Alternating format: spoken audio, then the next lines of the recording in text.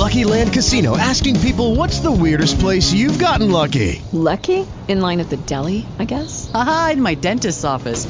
More than once, actually. Do I have to say? Yes, you do. In the car before my kids' PTA meeting. Really? Yes. Excuse me, what's the weirdest place you've gotten lucky? I never win and tell. Well, there you have it. You can get lucky anywhere, playing at LuckyLandSlots.com. Play for free right now. Are you feeling lucky? No purchase necessary. Void where prohibited by law. 18 plus. Terms and conditions apply. See website for details. Okay, it's Friday, August 17th, 2018, 9 a.m. Eastern Time.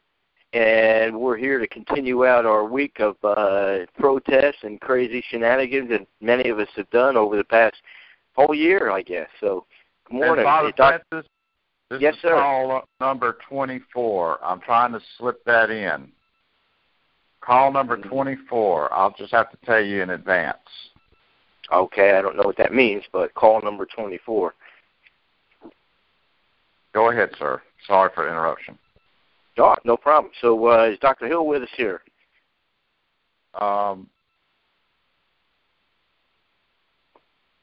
Yes? Yeah, good morning, y'all. Good to be with you again. Hope everybody's doing well. Good morning. I was a little slow getting started. I witnessed a bullfight this morning. I'm not talking about some Mexican guy in a pair of tight pants with a red cape. I'm talking about two bulls fighting. That's something to see, isn't it? Oh, yeah, they're funny. Yeah, they're babies, too. They're only about maybe 400 or 500 pounds apiece. They're not really full grown yet, but they're getting frisky now. Yeah, they learn to fight each other early. That's part of who they are. What can I say? So you've been a farm boy, I guess, so you know what the score is. Absolutely. Grew up that way. Sure did. Glad of it, too. Yeah, I guess so. I wish I would have grown up that way instead of growing up in the shadow of the Empire State Building. Yeah, but you're making up for it now. Yeah, I think so. It's really pretty good. So anyway, this whole lather and blather and everything that happened at that thing in Washington, D.C. is out of control. I think the biggest thing we found out is that most people think, especially conservatives, that Jason is the world champion troller to be able to drag that many stupid Antifa out on the street. Can you imagine that those people were so dumb that they got in fights with each other and with the police when we weren't even around in Charlottesville and in D.C.? So, I mean, you talk about make a fool of yourself. These guys are outstanding, I got to say. Anyway. Antifa and Black Lives Matter showed their true colors. When there's not, what this shows is that when we're not around, they will fight whoever is there, and if they have to, they'll just fight themselves and destroy things. Oh man, I can't tell you how interesting it is to stand back and watch these people make fools. Just stand right before your faces. Everybody in the world is looking at these morons. And the news media, I'm talking fake news. Now, I was interviewed at least 10 times by 10 major networks. I have yet to have anybody see any of my interviews on mainstream media or anywhere else because the answers I gave were so clear. That's right. So they don't want to hear that. They cannot afford to hear those things.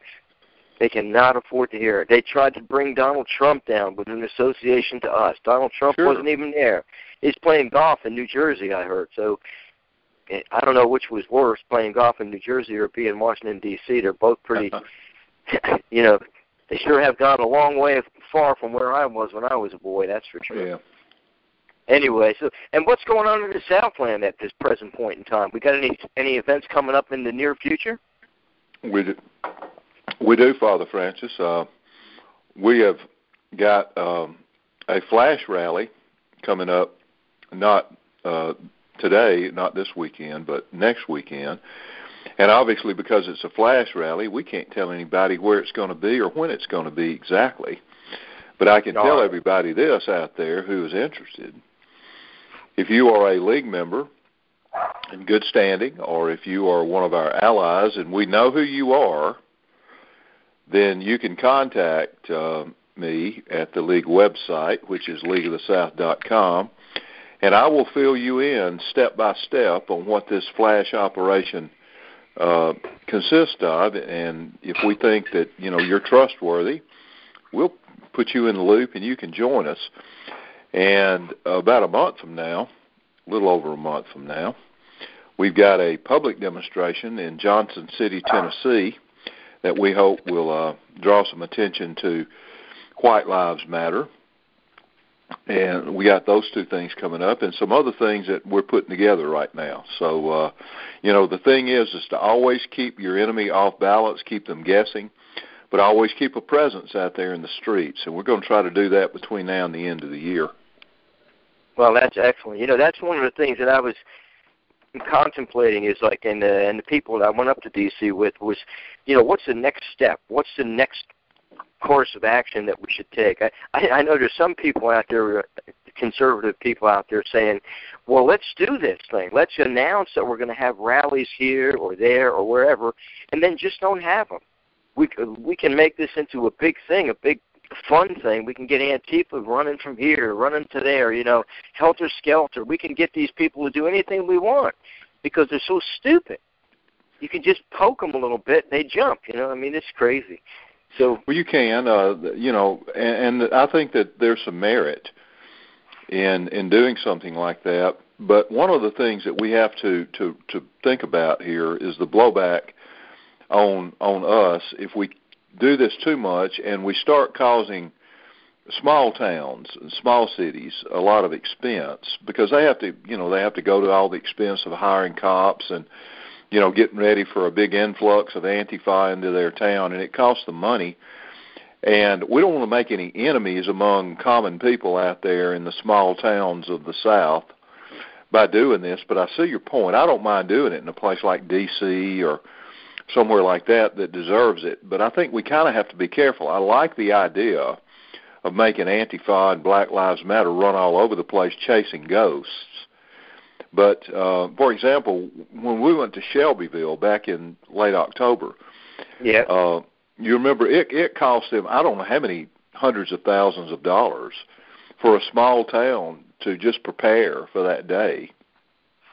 And, well, Shelbyville, shame on you. If Shelbyville had resisted the influx of these Somalis into their community to satisfy the greedy needs of Tyson chicken, then you wouldn't have had to pay the money. So that's give us back right. our rights. Give us back our rights, and we'll rethink all this stuff. We don't want to make small-town America have to pay the price. But, golly, I'm not even going to say the name of the county, but one of the counties in Virginia where I went to do some legal research, these people are already left-wingers.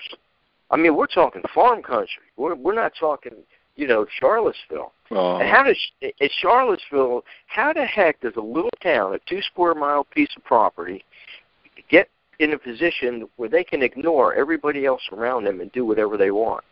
That's a pretty interesting concept, and I think as far as balkanization is concerned, I think that's something we might want to look into. Could we move into Charlottesville and change the whole character of the town? Well, I'm thinking that you probably could because somebody's already moved in and done it, so why can't somebody else move in and replace them?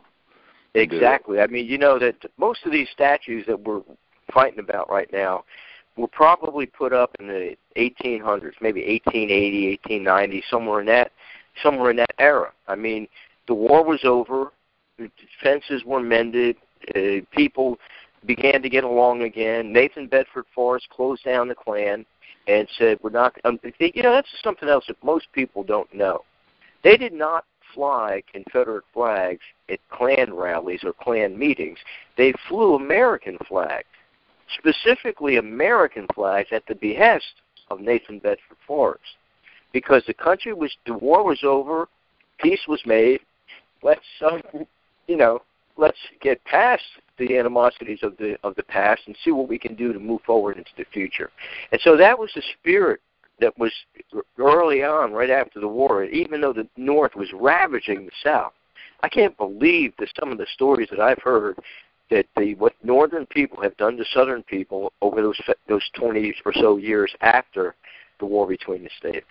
Yeah, Reconstruction was really hard on the South, and Southerners, I think, are more sensitive and remember more about Reconstruction than we actually do about the war itself, although that was bad enough. But the Reconstruction era was really a thorn in the side, and still is a thorn in the side of Southerners. But you raise an interesting point here. These monuments all started being built around the turn of the century, say 1900 to 1920.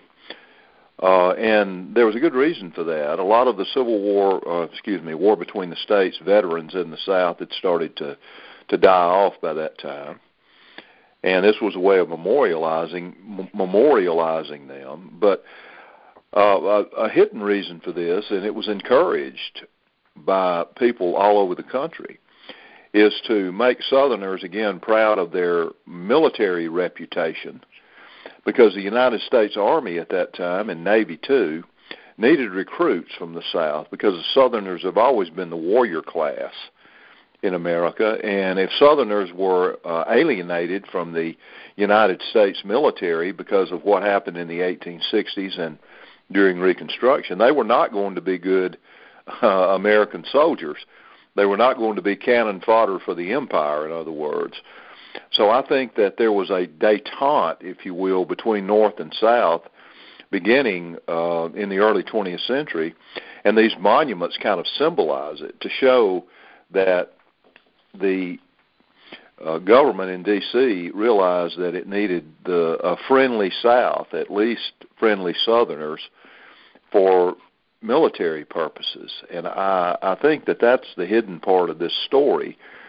And, today, if Southerners really paid attention to what the establishment, for lack of a better word, thinks about them, thinks about their symbols, their history, they wouldn't come anywhere close to joining the U.S. military. In fact, they'd stay as far away from it as they could, because they are not respected by the establishment anymore, and I don't know why you'd want to shed your blood for somebody that hates you. So Southerners need to rethink about going into the U.S. military now. Yeah, and Southerners, I would bet you that well over half the military is from the South, and that certainly isn't half of the population of the United States. No. Southern people, I remember one of the things that they would ask was, how many people here are hunters? And everybody raised their hand. It was a hunter. And then, how many people here were born in the South?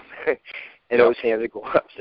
Well, all you guys, you go over there, because we're going to train you to be snipers, because you already know how to do it. We don't have much training to do. And so that's the kind of lifestyle that is in the South. It's a rugged lifestyle. And out west, too, I would say probably even places like Arizona, which you don't traditionally think of as like the West, like Texas or something, or, maybe Oklahoma. But those people out there, they live a rugged lifestyle, and they can get by on next to nothing. Yeah, and Southerners populated that part of the country by migrating out there. I mean, right after the war between the states, the cowboy culture, for lack of a better term, of the West was made by Southerners. These were Southern men who left the South because of the perils of Reconstruction, went out west, and they made this legendary cowboy culture that the whole world knows about now. Most of those famous people in the West were Southern transplants. So, yeah, you're right about that. Exactly. I know plenty of people that were in the service, and so many of them were from Alabama, Mississippi. Oh, yeah, sure. Sure, we've got that. We've got that reputation of being warriors, and that's a good thing. But we also let ourselves be exploited, like our Scottish and Irish ancestors, fighting in everybody else's armies, sometimes but their own, but just because they enjoyed fighting and military service. But if we could ever harness that among Southerners and drive it in a patriotic direction, meaning patriotic toward the South, then we could get them away from the U.S. military and have the backbone and the basis of a Southern Army when we become a free and independent South. So it'd be the best army in the world, in my opinion.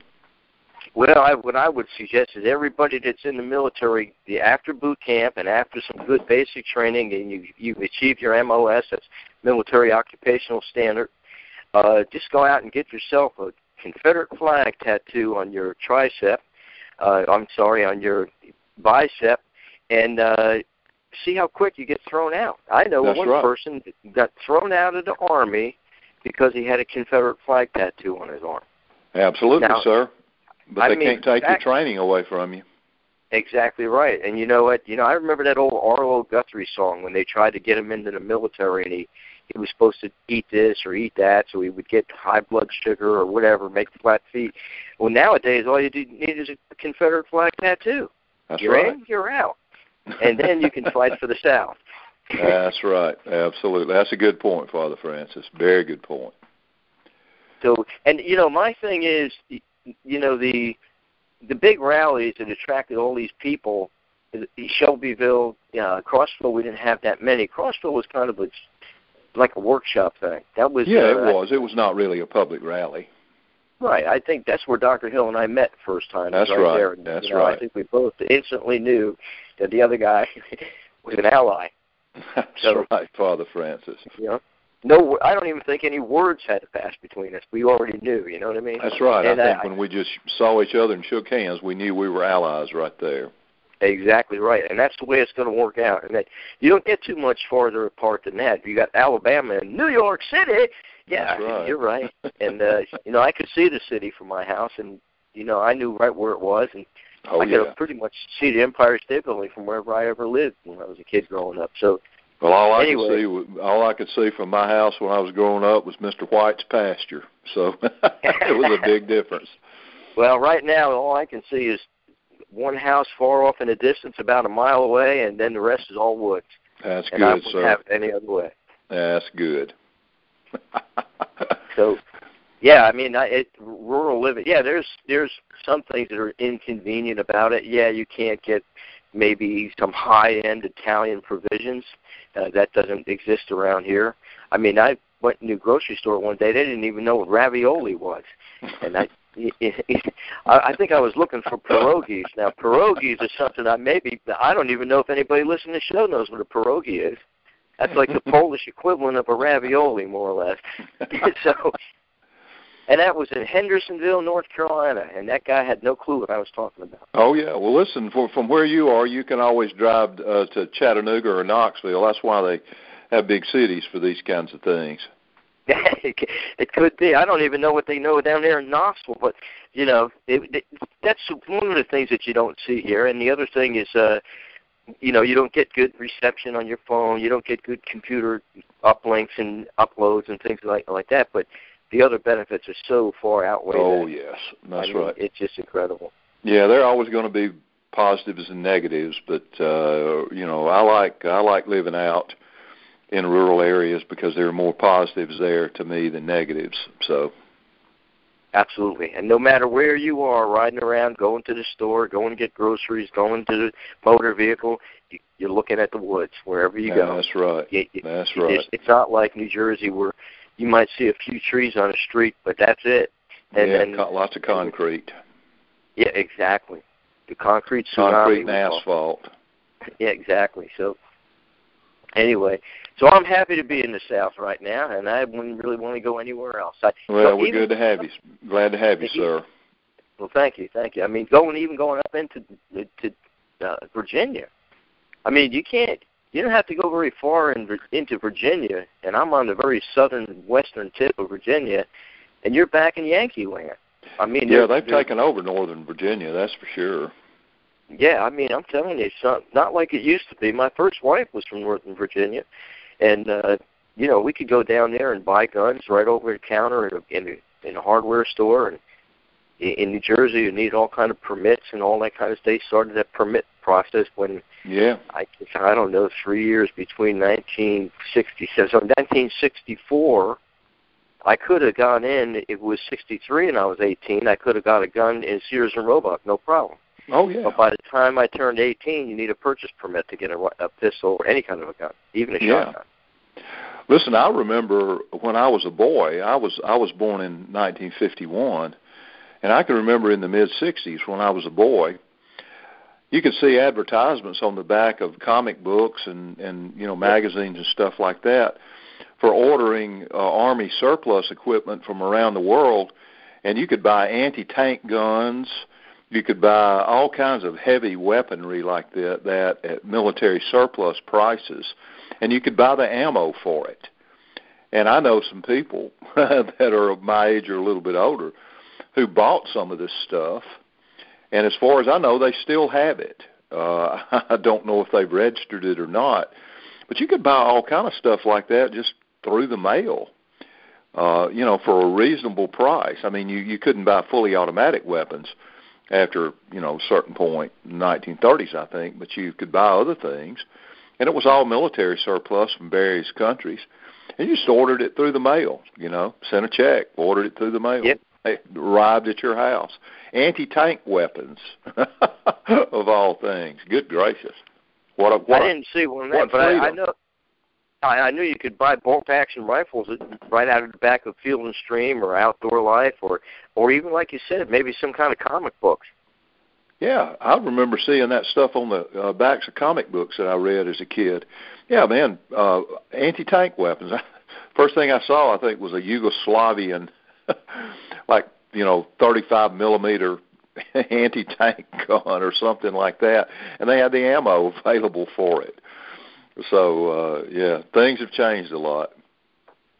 Yes, sir. Well,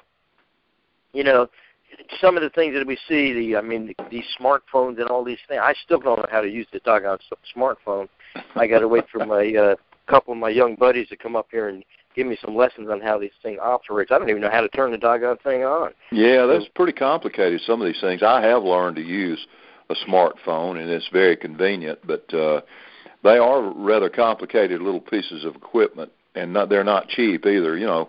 I was surprised when I heard how much these doggone things cost. It's, some of them are over $1,000, but they are just little computers, obviously, that you can carry around. And some people use them exclusively. They don't have any desire or need for a desktop or a laptop or a tablet or anything like that. They just use their cell phones or smartphones, rather. So, the world has really changed. I mean, you can take advantage of this communication. Obviously, you can be tracked by it as well.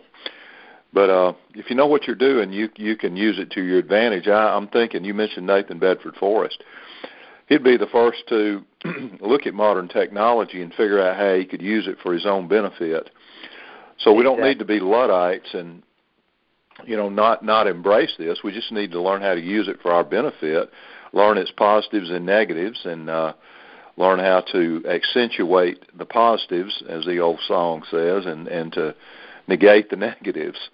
So, it's just a piece of equipment. Just learn how to use it. Exactly right, and that's it. That's always the question I always ask myself: what would Nathan Bedford Forrest do? That guy was a brilliant innovator. He was. He'd take the modern communication technology and use it to his benefit.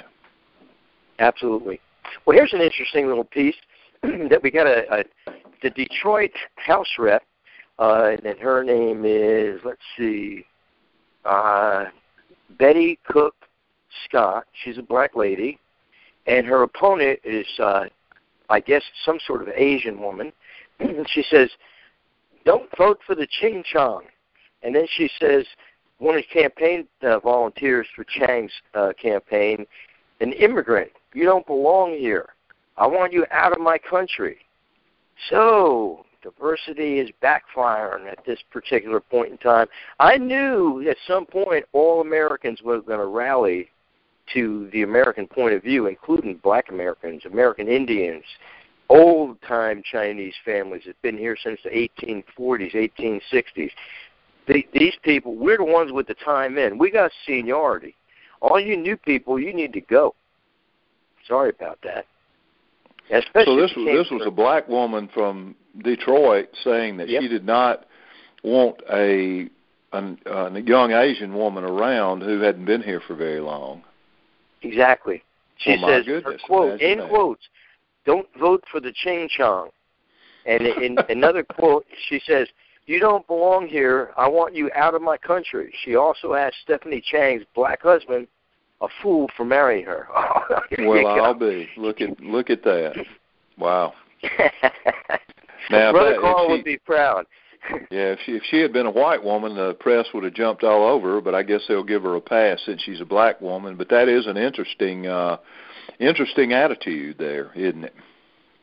Yep, exactly. And it's it's inevitable. It's bound to happen. These people have been here.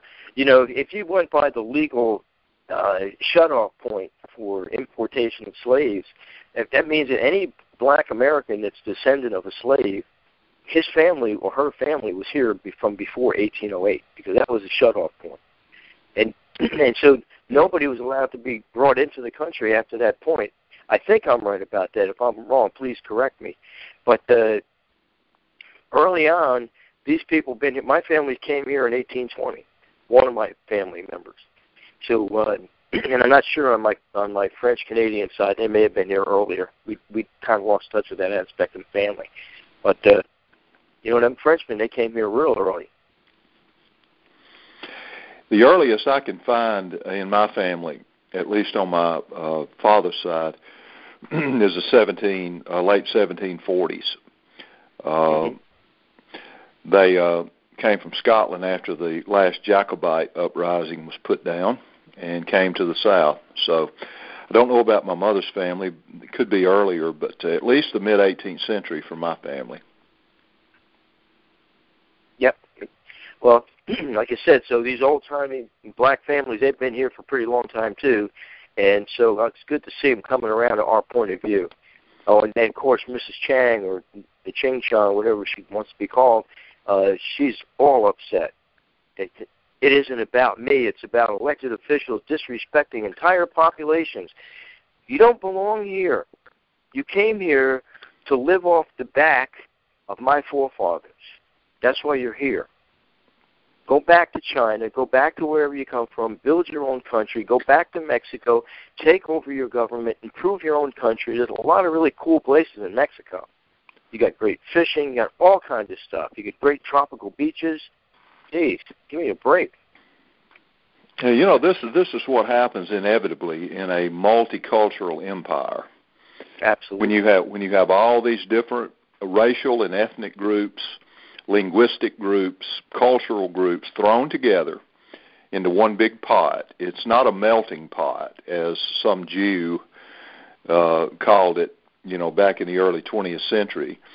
It is an unholy mess of a whole bunch of people from different races, ethnic backgrounds, cultures, languages, you name it, trying to get along in the same house, as it were, and it just does not work. That's why God created the nations and set people inside those nations who had similarities in race, ethnicity, language, culture, etc. And that's why that works, and that's why God himself is a nationalist, I believe, is because these things are natural and they work. And multicultural, polyglot, meaning many languages, multiracial and ethnic empires, have been proven to be failures. I mean, you look, for example, at the Austro-Hungarian Empire, and my goodness, that was all white people, just white people of different backgrounds and different languages, but that didn't work. And when you start throwing people of different races together into empires, like, black, white, Asian, like we were just talking about here, it's going to cause conflict. It's going to cause people to question whether or not this is something that they can give their complete allegiance to or trust. And that's why when you see high trust communities, places like where you can leave your car windows down when you go into the store, or you can leave your doors unlocked at home when you're gone. These are basically places where you have one race, one culture, one language, one religion, and these are the kind of places that work. And what we're seeing in America is this place falling apart and to some degree balkanizing because of all the major differences between the people who have been led into this land mass. And the fissures and cracks are beginning to show big time. And that's why we've always been secessionists and separatists in the League of the South, that we want the South as a homeland for white people, our people, where we can be the dominant force. We could let other people in if we want to, but they have to live according to our standards.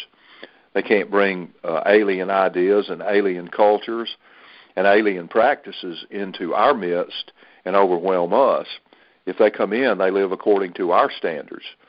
And if we went somewhere else, we would obviously afford the same courtesies to those whom we were guests of. But, I understand this black lady's sympathies up there in Detroit. Detroit has become, for better or worse, I'll leave that up to y'all, a black city. And this woman is basically saying to the Chinese, you don't belong here. This is our place. Well, I certainly understand that sympathy. Exactly. And, another thing that comes up is the, let's say, who gets which territory. Everybody says, well, we're going to give this group the Southeast. We're going to give that group the Northwest. This group's going to take the Southwest. In the South, especially in the South, you had multiracial community, black and white primarily, for many, many years, and everybody pretty much got along. I remember one day in 1979, I was on the way to Florida, and I pulled over on a little country road there and took a little nap in my car. And this big black guy comes walking over. We are experiencing technical difficulties. You may not hear everyone on the call. You will be prompted when the conference is reconnected. Me coming from Newark, New Jersey, I saw it as a threat. But it wasn't a threat. The guy was just a gentleman. He was a Southern guy, and he was just looking out for other people. So I think we can get along mixed in together in like pockets of different communities is the way I see it unfolding. I see it like, in New Jersey you had a black community, you had white communities, you had Italian areas, you had Irish areas, and everything kind of went along pretty cool.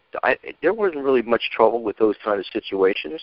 So we can't give up any of our seaports. We need Mobile. We need Charleston. We need Miami. We need New York City. We need New Orleans. We need San Diego and Long Beach and San Pedro. We need all those ports. So we're not going to give up any part of our land. I think the first thing we need to agree on is that the process of separation is nothing wrong with that. And I think that the black people I dealt with in the black community, like the Nation of Islam people, and just regular mainstream black Christian type people, they want their own neighborhoods. They don't want their kids trucked off.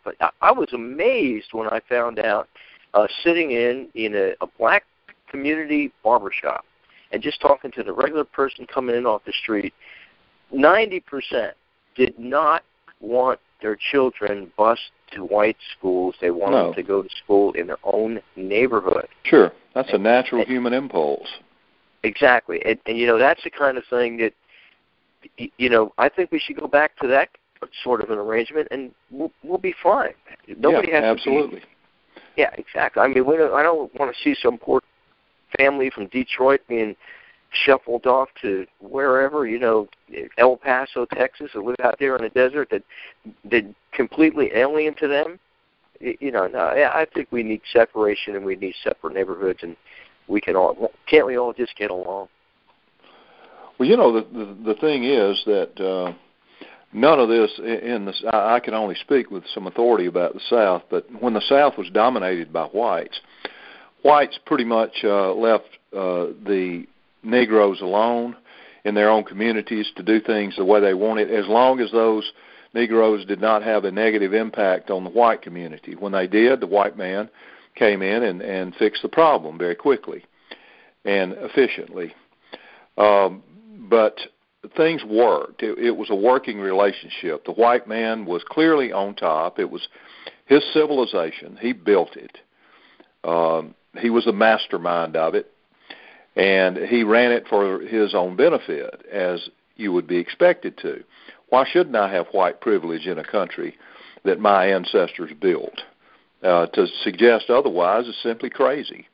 Other people are here as our guests with our permission. And white people have generally proven themselves to be generous and open-handed in dealing with people, unless you cause us trouble, and then we'll put you in your place, as we should.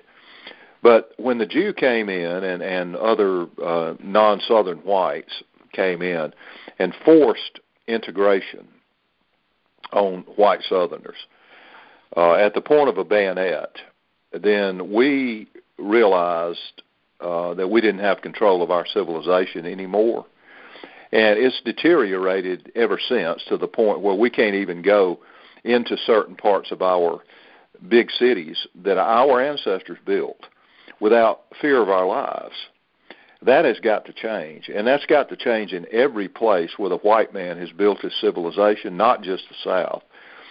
And one of the things that I would like to do with the League is to have it be a model for people in other parts of the country to use, to ally with us or to join us and get experience in working to restore the dominance of the European peoples in whatever corner of the North American continent you happen to find yourself, and also to ally with people in other white countries that white people have built, even South Africa and the former Rhodesia, Australia, New Zealand, Canada, of course, all the countries of Europe, to find an alliance between all of us white nationalists and, in our case, Southern nationalists, in order to help each other reestablish our dominance over the civilization our ancestors created and gave to us.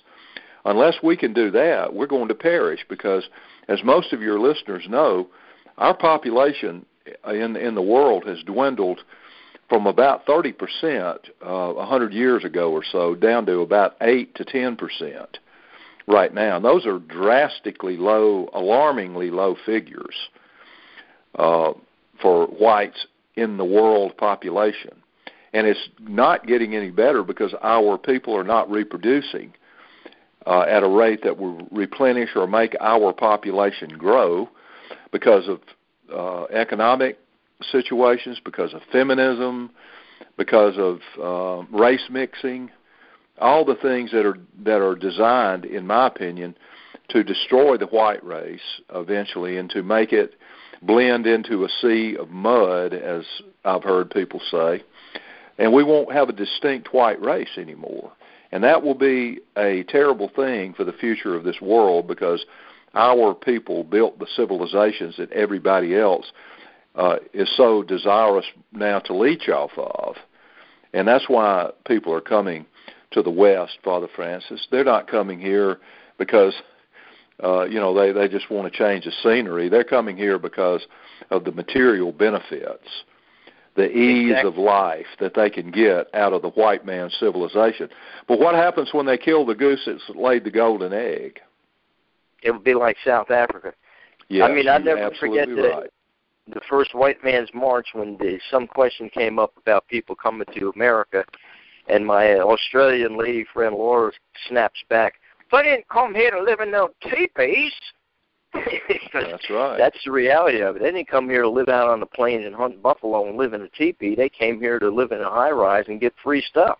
That's right. When my ancestors and your ancestors got here, this place had not been settled. Maybe a few places along the coast had been, but the interior was still a wilderness and a frontier. My family, for example, I live in Lauderdale County, Alabama, just north of the Tennessee River. My family in the early 1800s were one of the first white families that, at that time, illegally crossed north of the Tennessee River into Cherokee territory and established white settlements. They did that against a treaty that the United States had with the Cherokee Nation. But the point is that my family helped to establish Lauderdale County, Alabama, before Alabama even became a state. There was a Lauderdale County before there was a state of Alabama. And I think it was 1816 or 1817, and Alabama didn't become a state until 1819. So my family has actually been here in Alabama and established civilization here before it was even a state. And there were no welfare offices or no places you could go get benefits if you just got off the boat like you do today. No, there was nothing but wilderness and work and blood and sweat and tears awaiting my ancestors as they created a civilization out of this wilderness. And I should be able to lean on that. I should be able to say, like you did, my family has been here. We've done what we need to do to establish ourselves, and therefore we should have the privilege of telling other people, this is our land. You're not taking it. You're not coming here and leeching off of us and taking something that we, generation after generation, have built and should be ours. Yeah, absolutely. Okay. Absolutely. Dr. Hill, Yes. Robert here, about what we talked about earlier on the monuments. I'm going to do some research on that, and there's some good background on who paid for the monuments to be put up. Yeah. Some of it's quite interesting, and bring that Monday. But we have some calls. All right. Let's take a couple some callers. This is Patrick from Texas. Welcome. Good morning, John. Morning, Patrick. I am in contact with the Republic of Texas. This is the 1835 version. And we were a nation. They had embassies in Paris, France, and we retained all of our land titles in Austin, Texas, whereas everybody else is in Quantico, Virginia. You think you own your land, but actually you get a warranty title, a warranty deed, your certificate. They retain the original. And anyway, they offered me a job as county coordinator in Houston and Harris County, but that's not here or there. I just want to let you know that who I am. I'm affiliated with these guys, and they're trying to break free. But I painted a picture for the Michigan General Assembly last night, a conference call, that in the 1812, we had two Congresses going, one in Philadelphia, one in New York City. And New York City, of course, is the British stronghold where Wall Street and Alexander Hamilton was a lawyer, and Philadelphia was our Continental Congress. Right. Now, they destroyed all our records. They came in and burned all the Continental Congress's archives. And then, they went after all of our deputies that were representatives for our colonies. And then they finished the job in the Civil War, where they made us sign under duress all this new document they drafted, and they stripped they wouldn't let the white Europeans hold office, and and then they come down with all these civil rights. Well, I'm sorry, but we've got unalienable rights that's in the contract, and we also have shall not be infringed, but they don't just run right over that. And they plaster all over it, and it's just for the civil rights. You're a bunch of racists, and that's where they got us. That's right.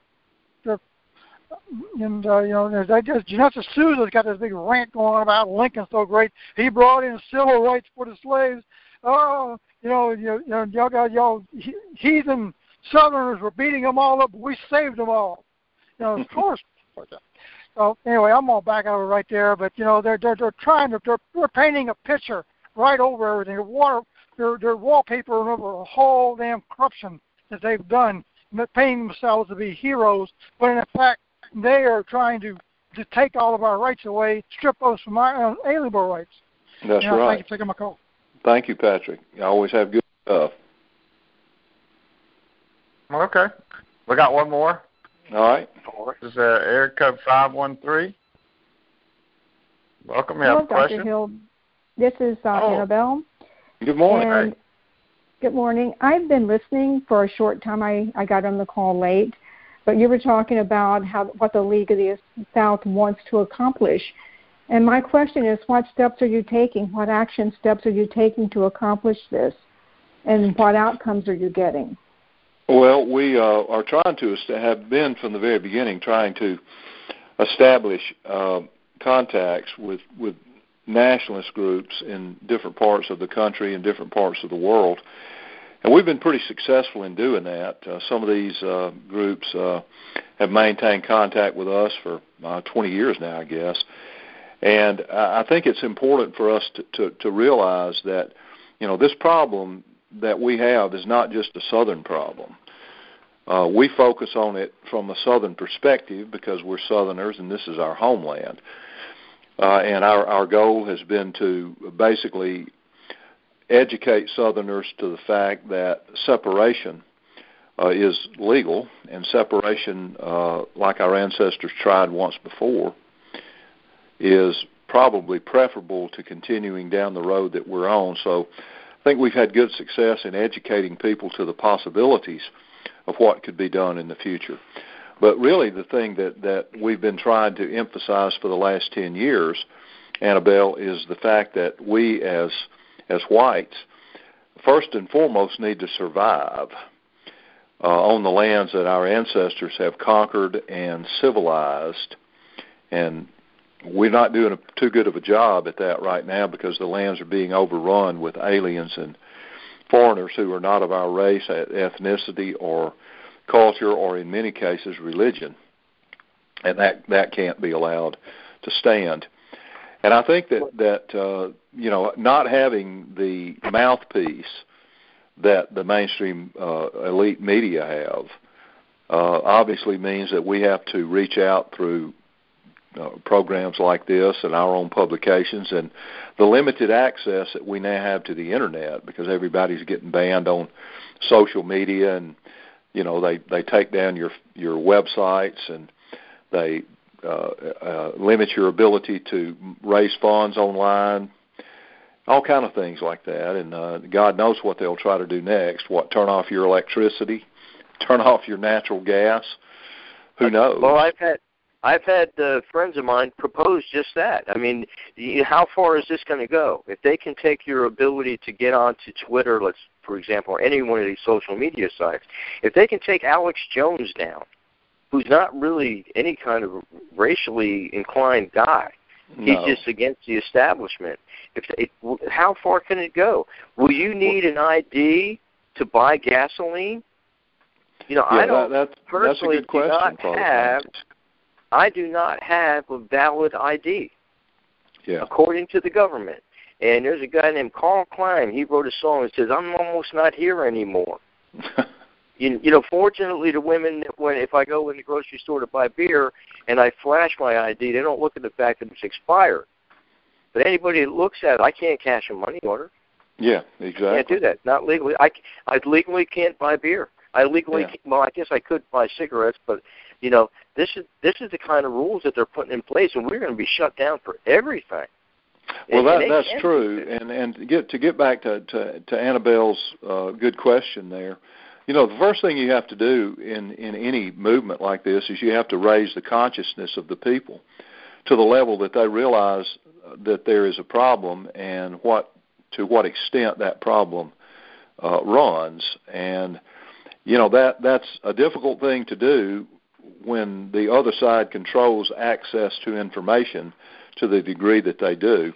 We've always tried to have a public presence in the streets, because the left is not, even though they don't want to give us publicity, they do, because they just can't stay away from stories about us. For example, let me give you an example that happened yesterday. I won't mention the guy's name, but he's a fairly prominent politician running for election this fall. He friended me on Twitter, and there was immediately a story written in one of these big left-wing blogs. In fact, I think, Father Francis, may have been written by that woman that called you a white supremacist. Yeah, but Wild, W-I-E-L-L or W-E-I-L-L, whatever. But anyway, she wrote the story, and the whole story was about the fact that some guy running for public office had friended me, or whatever you call it, followed me on Twitter. That was the gist of the whole story. They cannot stay away from writing stories about us, trying to link people to us, and trying to say what bad people we are. And I think the general public is beginning to see through that. But back again to what Annabelle asked, the first thing you have to do is you have to make yourselves known to the people that you're trying to reach. And the left does help us with that. But we have a message. We've been getting it out there for a quarter of a century through, very limited means with very limited resources. But we intend to continue going out into the streets, announced and unannounced, showing our flags, showing our banners and signs, and carrying our message to our people. And the message is, white man, you are being genocided. White man, you better realize this, and you better stop it before it's too late. You better reclaim the lost homelands that your ancestors have with so much blood, sweat, and tears have bequeathed to you. You better reclaim them before it's too late. This is the message. How would you reclaim it? How would you reclaim it? You simply have to go and organize, Annabelle, and you have to it starts locally. You have to tell your local officials, for example, don't you even think about bringing Somalis in, for example, to work the local chicken plant. Don't you consider bringing illegal Mexicans in to work the chicken plant. If you do, you're not going to have a job anymore. You're going to be voted out of office. You're going to be socially shunned. We have all kinds of power still if we would just organize and use it against people. And we are trying to get people, Annabelle, to realize that sitting at home and watching football games on their sofa is not going to get the job done. We've got to get people up. We've got to get them angry. We've got to get them active. And that is a constant battle because most people want to go to work, they want to come home, they want to eat, they want to watch TV, and they want to go to bed. They're too worn out, too preoccupied with paying bills, taking care of their family, whatever, to get involved. But we've got to make them see that they have to put some time aside to save their civilization and save their jobs and save a future for their families. Otherwise, all this is going to be for nothing. They're going to be working for nothing. The people in the north get it. I know where Annabelle's from originally, and she's from a northern state, but the people in that state get it. The 25% of the people in D.C. were from New Jersey or New York City. Right. 25%. So the people in the north get it. We know what's going on. We're stifled so many times. They cripple us with the taxes. I don't know why anybody stays in these northern states. It's kind of like a South African refusing to leave South Africa because it's his homeland. It was where he was from. Right. It's a very difficult decision when you have to say, you know what, this is where I'm from, but it's time for me to move because I can't take it anymore. And so, so people in the north do get it. And it was kind of interesting. We're going to have the one fellow that was from New Jersey. He's I think I forget what the name of the organization is, White Heritage Association or New Jersey Heritage Association, something of that nature. We're going to bring him on next week. He's busy this week, and I'd like to have his input. What's going on in places like New Jersey? What's going on in Newark, New Jersey right now? I used to work there. I used to live there. I think it's better now than it was 20 years ago, but it's certainly not as good as it was in 1964. Yeah. So the people in the north are waking up. People in the north have always been, many people have been sympathetic to the Southern cause for many, many years. And technically, New Jersey, I'd say at least one-third of the state is below the Mason-Dixon line. If you come across the top of Maryland and go out to the Atlantic Ocean, you're chopping off the whole one-third of New Jersey. And there's a lot of Southern sentiment in South Jersey. Well, I think that there's been a lot of Southern sentiment in northern states ever since, for example, George Wallace ran for president. And, yes.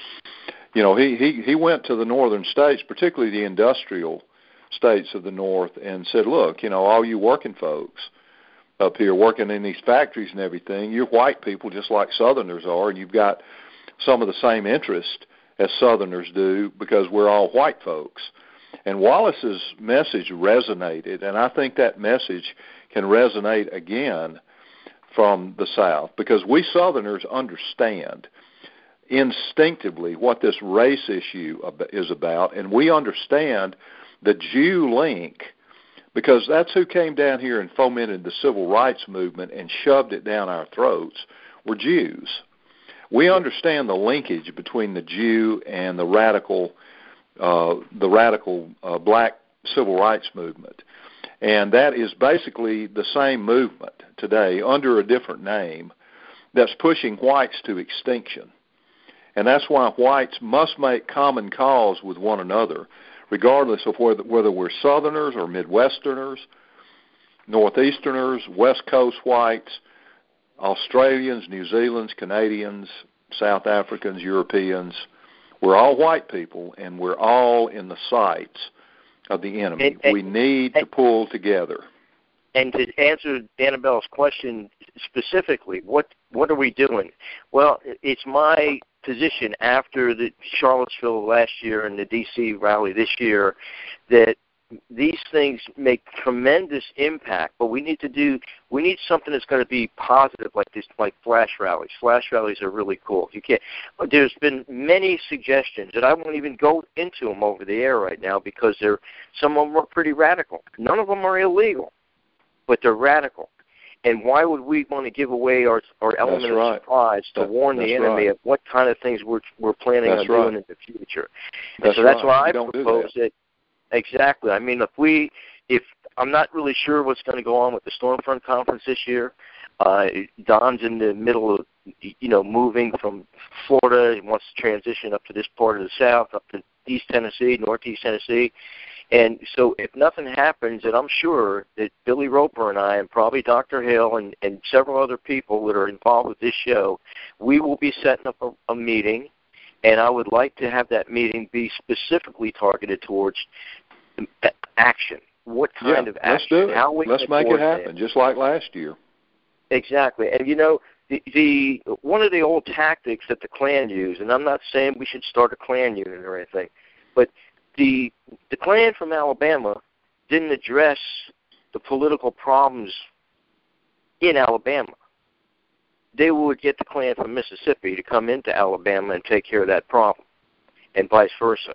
Yeah. Because where you live, you can be a target. Even in these rural communities, there's cliques of people, individuals that run these small communities that you don't want to be afoul of. They can make your life pretty troublesome. But, I would think I'd be more likely to go down to Knox County and take a public position in Knox County than I would in the more rural county where I'm at right now. That makes perfect sense. Because now you can't be targeted. And that's why Stormfront Action Radio, one of the things we were talked about on this weekend was to make people that are living in different areas, like Rich from New York City. Well, he's a Stormfront Action Radio reporter right now. We want press credentials for our people. We got Rich in Tacoma, Washington, that can give us the update on what's going on with that billboard up there. These are real news things. These are not fake news. Everything you heard about what happened in Washington, D.C. was an eyewitness, in-your-face account of what happened. It was not fake news. I don't think anybody will see an interview with me on TV because they couldn't twist the words I was saying. It was too logical. It made too much sense. That's trying to put me in a box, trying to put Donald Trump into the white nationalist community. That's the kind of tactics that they use. That's fake news. All right, go ahead, Robert. Sounds like you have I'd like to make a suggestion if I could have a few more minutes. Okay, hurry up. We're almost out of time. Okay. You have 9,000 members. Right now, the civil rights of white people have just been stomped in the ground. There are laws against discrimination, but yet everybody's discriminated against white people. I mean, there are laws against not allowing people to use your service. There is no private property. David Horowitz said this. There is no private property. They cannot discriminate. Jerry Taylor, I heard a quote from him saying that they have a group of lawyers that are suing, I guess, Twitter maybe. Something. Yeah, they did successfully sue Twitter. It will not come up for a year. It will not come up for a year. That's right. But, it won't. So if you have 9,000 members, to me the most important thing right now is denial of service. And what can you, with your 9,000 members, do about doing a big rally and bring this to the attention that we're being denied our civil rights. We're being discriminated against. There are laws against discrimination. So that was my comment. That's exactly that. These are the tactics that need to be taken, and the key element here is which is going to raise the awareness. What is it going to take to raise the awareness? It's going to take a huge rally. It is going to take a huge rally. Huge rally. Okay, what do you mean by huge? 9,000 people. You have 9,000 people? Where are you going to get them? No, they're not. You're not going to draw those 9,000 people because they live too far apart. It's going to have to be something. First, you got to get to 9,000. Excuse me? The way that you would do it is, if you have them like in different towns, like numbers in different towns, you create the rally where they go to the federal buildings in town and the TV stations and start saying, this is discrimination. You cannot discriminate services against white people. We are doing that. That's a good idea. That's a very good idea. And here in East Tennessee, these guys are out twice a month doing exactly what you say. Sometimes they get traction, sometimes they don't, because it's up to the news media to make these reports. That's why we need to be our own news media. We need them coming to us, begging us for information. They plagued me. I heard not one single speech that anybody gave in Washington, D.C., because the entire time I was being plagued by newspaper reporters and TV journalists from all over the world, including Washington Post and CNN and Fox News. Has anybody seen any of those interviews? No. No, you're not going to see them, because what's going to happen is, are you a racist? My first reply, define that. And then they try to define it and make it into a pejorative. Let's get this last caller. All right, go ahead. Let's get one more caller. He's been waiting. Let's do it. Somebody's waiting. All right. Area code 602. Oh, yeah. Welcome. It's Bob from Nevada. I'm going to be real brief because we know we're out of time. But one thing we got, how about the battleground of our churches? I mean, remember, Sunday's the most segregated day of the week. You've got a captive audience right there, and that's why people are going to church. They want to be around other white folk, and all white. And our pastors, we got to get them to drop these 501c3s because they're afraid to talk about stuff that goes out of the box, and they have an opportunity right there. Their God is the IRS. It's got to become the Lord again. That's people right. perish not for lack of scripture, got enough ideas, but for lack of vision. So we got to get these pastors on board. And I don't think we can separate a white movement from Christianity. And really no, sir, I agree that is extremely important. And the churches have failed. They failed us.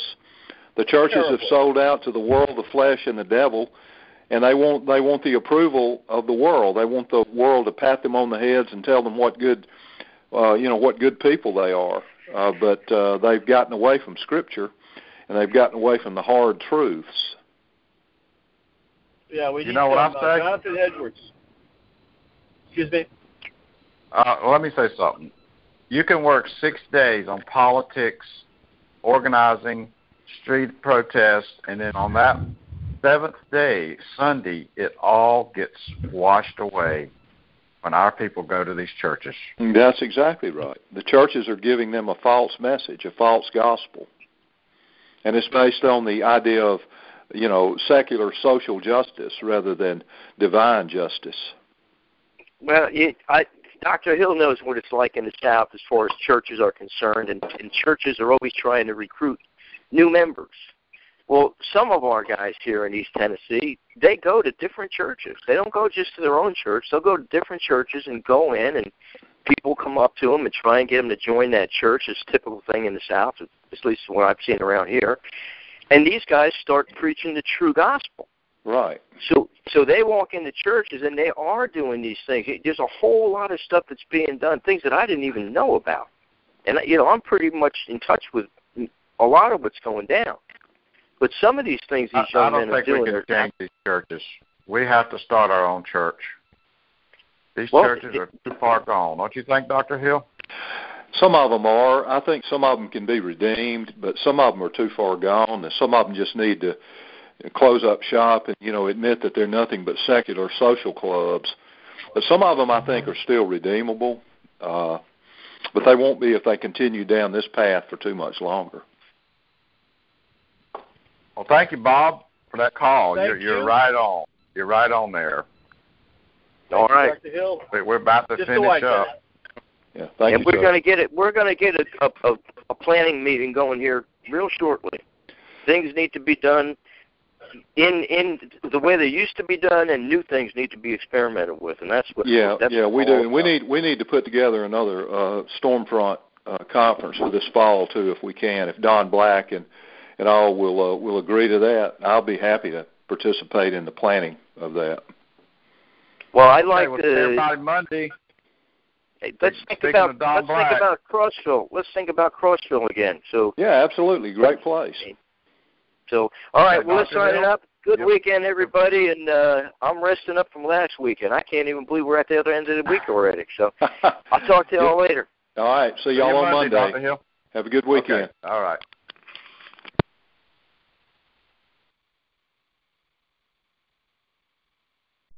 Hey guys, it is Ryan. I'm not sure if you know this about me, but I'm a bit of a fun fanatic when I can. I like to work, but I like fun too. It's a thing. And now the truth is out there. I can tell you about my favorite place to have fun. Chumba Casino. They have hundreds of social casino style games to choose from with new games released each week. You can play for free anytime, anywhere. And each day brings a new chance to collect daily bonuses. So join me in the fun. Sign up now at ChumbaCasino.com. No purchase necessary. VGW Group. Void where prohibited by law. See terms and conditions. 18+.